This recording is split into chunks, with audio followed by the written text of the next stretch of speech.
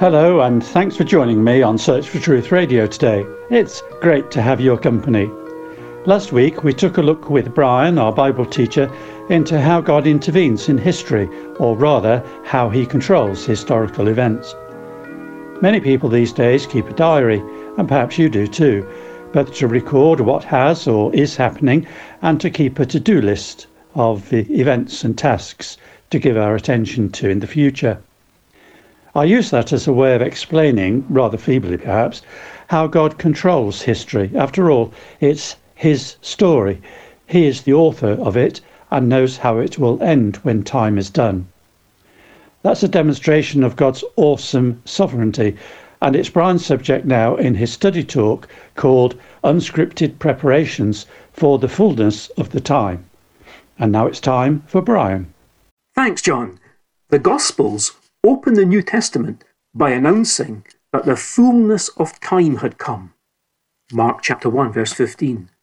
In other words, God was about to reveal his Messiah to the world. Prior to this, the Old Testament records the time in which God was preparing the world for the coming of his Son. As Paul would later say, the Jewish law given through Moses was to be like a tutor leading a pupil to the Messiah. Then, when the fullness of the time came, Galatians 4 verse 4, God sent his Son. His coming would end 400 years of silence between Old and New Testaments. First, let's rewind a little. The reconstruction of the walls of Jerusalem was completed in 444 BC under the leadership of Nehemiah. After that, the exiles who'd returned from captivity in Babylon struggled to survive in the ancient Near East. This was because their land was a hotly contested land bridge between major military powers in the region. Still, the 400 years between the prophet Malachi and the birth of Christ were important years in the history of Israel. During them, the Israel nation witnessed the fall of the Persian Empire, the rise and fall of the Greek Empire, and the rise of the Roman Empire. Not only witnessed, but they were caught up in these happenings. It's the hallmark of deity that God can write up the future just as easily as the past. The 11th chapter of the book of the prophet Daniel begins, in verse 2, "Behold, 3 more kings are going to arise in Persia. Then a 4th will gain far more riches than all of them. As soon as he becomes strong through his riches, he will arouse the whole empire against the realm of Greece. And a mighty king will arise, and he will rule with great authority and do as he pleases. But as soon as he has arisen, his kingdom will be broken up." Daniel is informed there that the present leadership in the Persian Empire would be succeeded by 4 rulers. Xerxes, the 4th, was the most influential, and during his reign he fought wars against Greece. The mighty king who would arise was Alexander the Great.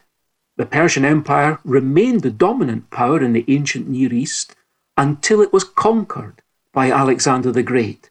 Alexander was the son of Philip of Macedon and the pupil of the Greek philosopher Aristotle, just as Aristotle had been the pupil of Plato and Plato the pupil of Socrates. Scientists and philosophers accompanied Alexander in his conquest of the ancient world in order to help Aristotle try to unify all branches of knowledge. Throughout his empire, Alexander emphasized Hellenism, which was the spread of Greek language and culture. This was to prepare the way for the New Testament to be written in Greek. So it was to turn out. After the death of Alexander, the Grecian Empire later came to be divided between 2 main dynasties, one ruling Egypt to the south and the other to the north of Israel, ruling Syria and modern Turkey. After initial conquest of Israel by the Egypt-based dynasty, the northern dynasty, with its strong Greek influence, took over Israel in 198 BC. Its leader at that time began to accelerate the process of Hellenization in Israel. This was fiercely opposed by conservative Jews. The Hasidim, or pious ones fought in vain against this growing influence of the Greek culture on the Jews. Many groups struggled to maintain the purity of their traditions, including the Pharisees, who appear frequently in the New Testament. The Pharisees, or separated ones, were zealous for the covenant and tried to be obedient to every aspect of the law, but they degenerated into self-righteous legalism and ritualism by the time of Christ in the Gospels. The next section of the long 11th chapter of Daniel describes the conflicts between succeeding kings of these regional powers to the north and south of Israel. During all this, the land of Israel was invaded first by one power and then by the other.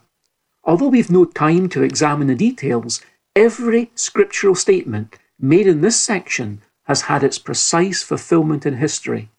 In the first 35 verses of Daniel chapter 11, some 135 predictions were made, which were all subsequently realized in history. Then the spotlight falls dramatically on one leader, named in history as Antiochus IV Epiphanes, who became the king of the northern power in 175 BC. He considered himself a god and ended his years in insanity. This man began a radically anti-Jewish program in Palestine. When he experienced setbacks at the hand of his southern rival, Antiochus took out his frustration on the Jews, on the city of Jerusalem, and on their temple. After all, Israel's territory lay between the two hostile kings. He vented his fury against the law of Moses and desecrated the temple and put a stop to the daily sacrifice. Here's what the prophet Daniel had predicted in verse 31 of chapter 11. Forces from him will arise, desecrate the sanctuary fortress, and do away with the regular sacrifice. And they will set up the abomination of desolation. By smooth words he will turn to godlessness those who act wickedly toward the covenant. But the people who know their God will display strength and take action. In trying to get rid of Judaism and enforce Greek culture on the Jews, Antiochus banned the Jews from following their religious practices and ordered copies of the law to be burned. Worst of all, on the 16th of December in the year 167 BC, he built an altar to Zeus on the altar of burnt offering outside the Jewish temple and offered a pig on it. He fulfilled the Old Testament prophecy about setting up the abomination that makes desolate. Antiochus promised apostate Jews great reward if they would set aside their God and instead worship the god of Greece. Many were persuaded by his flattering promises and worshipped the false god, but a small remnant remained faithful. The Jews who refused to submit to Antiochus' false religious system were persecuted and martyred. In 166 BC, a man by the name of Mattathias refused to submit to this false religious system. He and his sons fled from Jerusalem to the mountains and began the so-called Maccabean revolt in 164 BC. The Maccabean family launched a guerrilla war against the forces of Antiochus. After the death of Mattathias, leadership of the revolt fell to his third son, Judas, the Hammer Maccabeus. The Maccabean revolt succeeded in securing concessions from Antiochus, including religious freedom and opening the temple for religious services. The reopening and rededication of the temple is still commemorated today in the Jewish holiday of Hanukkah. The Jews secured their freedom in 142 BC from foreign powers and remained independent until 63 BC, when the Romans conquered them under the command of Pompey the Great. He was a member of Rome's first great triumvirate. An Edomite chieftain named Herod the Great was appointed as a local king over the Jews in 40 BC. He founded a dynasty and rebuilt the Jerusalem temple, having been appointed by Mark Antony and Octavius, or in other words, Caesar Augustus. And so the New Testament opens with the Jewish people under the domination of the Romans and an oppressive king. But in the bigger picture, the whole Roman Empire was under the protection of Roman law. The Romans built roads all over the empire in order to quickly transport their troops from one place to another. Christians would come to use these very same roads to take the gospel easily to the four corners of the empire. And they were able to do it fairly safely because the roads were protected by Roman troops. So this was a time perfectly suited in the sovereign providence of Almighty God for the introduction of the gospel. There was now nothing to prevent the preacher of a new faith going from city to city and from country to country. It was due time for Christ to be born. As we've seen, Alexander had earlier extended Greek civilization in the then known world. God had spread a language that was to become the vehicle of the gospel, the Greek language. The books of the New Testament were originally written in Greek, and so the Apostle Paul could later stand and speak one language in Israel, Syria, Turkey, Greece, Italy, and wherever else he ventured. One language, and be understood by all. What's more, Rome did spread law and order. Her strength lay in the area of executive power and organisation. She gave a system of government and justice to every people, tribe, and nation of the known world. Also, as we said, the Romans famously built roads that allowed commerce and communication. God would seem to have made sure of that, because over those roads the gospel was to go to the hinterlands. Under Rome's influence, a form of civilized peace held sway. With resilient Judaism, faithful at its core, and fired with messianic expectation, and with the Greek legacy of a rich language and inquiring minds, and with the Roman ongoing contribution of organised travel routes with relatively peaceful law and order, we can now fully appreciate that the fullness of the time had indeed come. It was then, as planned, that God sent his Son into this world. God sent his Son, they called him Jesus. He came to love, heal and forgive. He lived and died to buy my pardon. An empty grave is there to prove my Savior lives.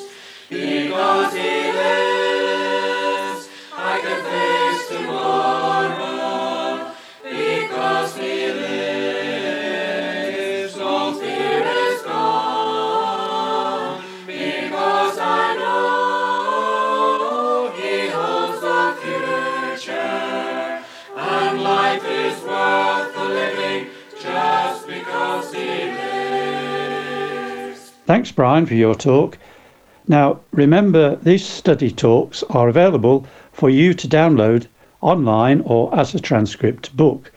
So here's how to obtain the book. Either you can get it yourself by downloading a copy, as I just said, from churchesofgod.info/media.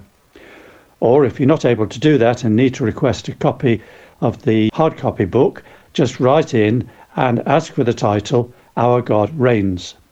You can use email or the post, and here's our address. Search for Truth, Hayes Press, The Barn, Flaxlands, Royal Wootton Bassett, Swindon, SN4 8DY, UK. Our email address is sft@churchesofgod.info. Our time's almost up, but it's been great to enjoy your company today, so thanks for your time and your interest. I look forward to your companionship again next week when Brian will be looking into the scriptures to understand how the death of Christ was foreordained or predestined. But for now, it's goodbye and very best wishes from Brian, David, our singers, and me, John. So see you again soon, and in the meantime, may God richly bless you. Because he lives, I can face tomorrow. Because he lives, all fear is gone. Because I know he holds the future, and life is worth the living just because he lives.